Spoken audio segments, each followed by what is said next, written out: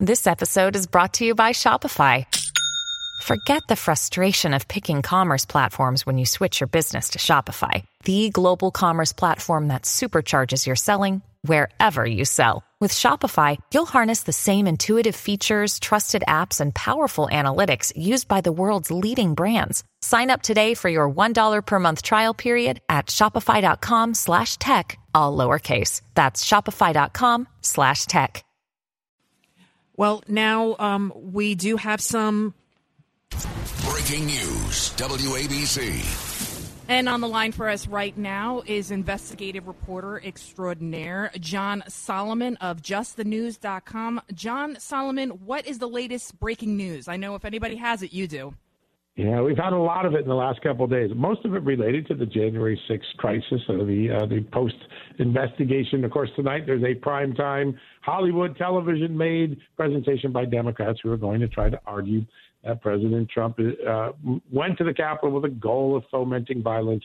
Well, we've been looking at this. We have obtained I've spent the last 3 weeks interviewing Capitol Police commanders and rank and file up and down. I've gathered over 1,000 pages of documents that are not public. By the way, the January 6th committee hasn't put any of these documents out, but we're putting them out on an hourly basis, and they tell a far different story than what you're going to hear tonight.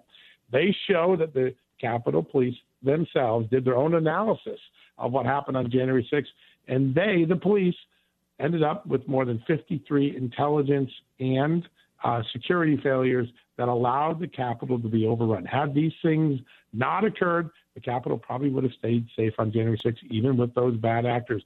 Now, what sort of things are they? They're things like, the doors to the House and Senate chambers didn't lock. They were supposed to lock. The mechanism didn't work. An elevator that led to one of the most sensitive parts of the Capitol wasn't secured. People could go up and down it, including the rioters that day. The intelligence unit that used to monitor what's known as open source intelligence, you and I would call that social media, it was shut down by the Capitol Police inexplicably 2 months before the January 6th riots, blinding the Capitol Police to all of the intelligence that was on social media, warning that there was going to be violence, plans to storm the Capitol, plans to target members of Congress, plans to go in and block the tunnels and trap lawmakers in the tunnels around the Capitol. All of that was on social media. The Capitol Police shut down the unit that could have found that. The after action report says that was a fateful decision that likely led to the tragedy. But here's the big one of them all. The night of January 5th, the FBI, we put this document out there, sent a 9-page warning to the Capitol Police saying, we have current intelligence that there will be violence, that there is an attempt to target members of Congress, to storm the Capitol. Here are some of the things, some of the plans, some of the tactics, some of the strategies we're picking up on social media. So even though the Capitol Police shut down their social media unit, the FBI backs them up. That intelligence goes to a couple of deputy chiefs. It does not get distilled down to the commanders, to the riot police, to the intelligence folks in the field.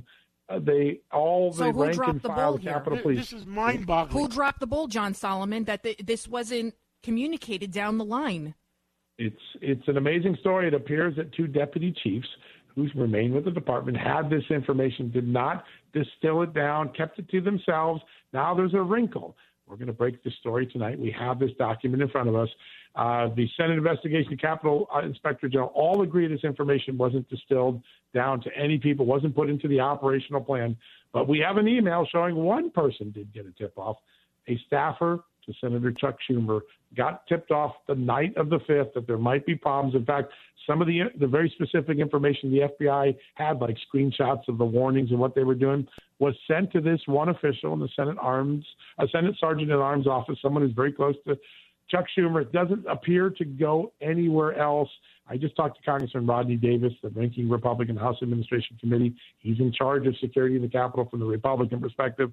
He calls this a bombshell, a jaw-dropper. Okay, Chuck Schumer got a tip-off, but the rest of the police, the rest of the senators, the rest of the Republicans, no one else got that tip-off.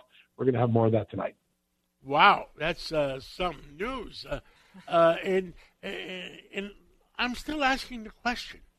Nobody broke down the Capitol doors, and those are pretty big doors. The Capitol Police opened them up. They opened from the inside. If I'm wrong, please tell me I'm wrong. Yeah, it depends on the door, right? There was an effort to breach the chamber doors where the House and Senate members were meeting on the floor of the House and Senate. That's why Ashley Babbitt is shot. She's trying to breach those doors at the moment that she is shot. But there are other doors that lead into the Capitol that I've seen the video footage of, and in some cases the cops are waving them in. There's never been a good explanation, and we're not going to get one at tonight's hearing, I guarantee you, about that. There are so many unanswered questions. Here's a big one. One of the 53 findings in the report. We spend $600 million a year funding the Capitol Police. They're only responsible for about a 1 mile swath of D.C. So that's a lot of money to protect 1 mile of Washington, of course, the iconic Capitol, which is the home of democracy in America, important to protect. So they had all these riot police that were trained specifically to de-escalate civil disturbance. Half of them weren't on duty. They would be doing other things. They weren't on ready for a day, even though there were intelligence warnings of violence. The other half went to go deploy when stuff hit the fan and all of a sudden the violence started. They could not get their gear. You're not going to believe why. Because it was locked in a bus and nobody could find the key. This is how well this police were prepared for this epic day. They were locked in a bus, a school bus, and nobody had the key for it. They couldn't get their equipment. They were woefully delayed to an incident where if they had gotten there early, they might have been able to maintain control of the floor. Maybe a lot of this wouldn't have happened. I interviewed a very senior Capitol police official in the last 24 hours, and I said to him, all right, you've seen what I reported. I put this document here, 53 findings. If you guys had gotten this right, would January 6th have happened? And he said, almost certainly not. We blew it. That's mind-boggling. And not only did they didn't listen to the FBI, President Trump at that time told them to bring in the National Guard. I mean, if President Trump meant for this to happen, why ask them to bring in the National Guard? Such a great question. It's the question that Democrats will not be able to answer tonight, according to my reporting. I've been talking to a lot of Democrats. They don't have an answer for that, so they're just going to gloss over it. There's a new document we put out this morning, John. It is the official timeline that the police had for every minute by minute of what happened from December 16th all the way to the night of January 6th, the fateful end of that terrible day. It shows that remember, there are professional news media organizations who have said this is disinformation, the idea that Trump authorized the National Guard. This is what it shows. On January 2nd, 4 full days before the violence started, the Pentagon, the Trump Pentagon, contacted that same deputy police chief that we've been talking about and said, would you like to have National Guard make a request? We'll get them available to you. Let's get it going early. And he got back to the DOD in a few hours later and said, nah, we don't need it. We don't need it. Then a couple days go by, goes to January 4th, and then the police chief at the Capitol realizes, you know what, we're getting some bad vibes here. Let's go get the National Guard. He goes to Nancy Pelosi's right-hand people, the sergeant at arms, and is told, nah, we don't want you to have them. It's bad optics. They're not thinking about security. They're worried about the optics. And he's turned down repeatedly to get the National Guard, even though President Trump and his team have offered it to them. 20,000 soldiers could have been on the ground. If we had 20,000 soldiers on the ground, nothing bad would have happened, most likely, on January 6th. What a fateful decision. And as this is going on, I put a new letter out. I just put it out a few minutes ago. It's from D.C. Mayor Muriel Bowser. It's on the afternoon of January 5th. She gets word that the Capitol Police are agitating, want to get the National Guard. And she writes the Pentagon herself saying, don't you dare do that. We don't need this. The Metropolitan Police are pros. We got this covered. Don't bother sending out the Guard. The Democrats repeatedly turned down the best security option that was available to protect the Capitol. And that is sitting in writing now. It's not in doubt. It's not fiction. The facts are now in the public domain.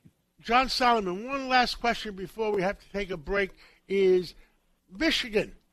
The person that was running for governor just got arrested.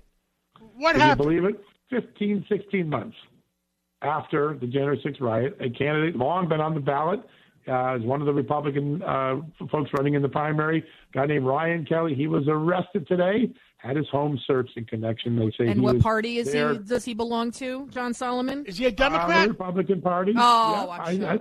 I think that was almost didn't need to be spoken. We knew it would be, right?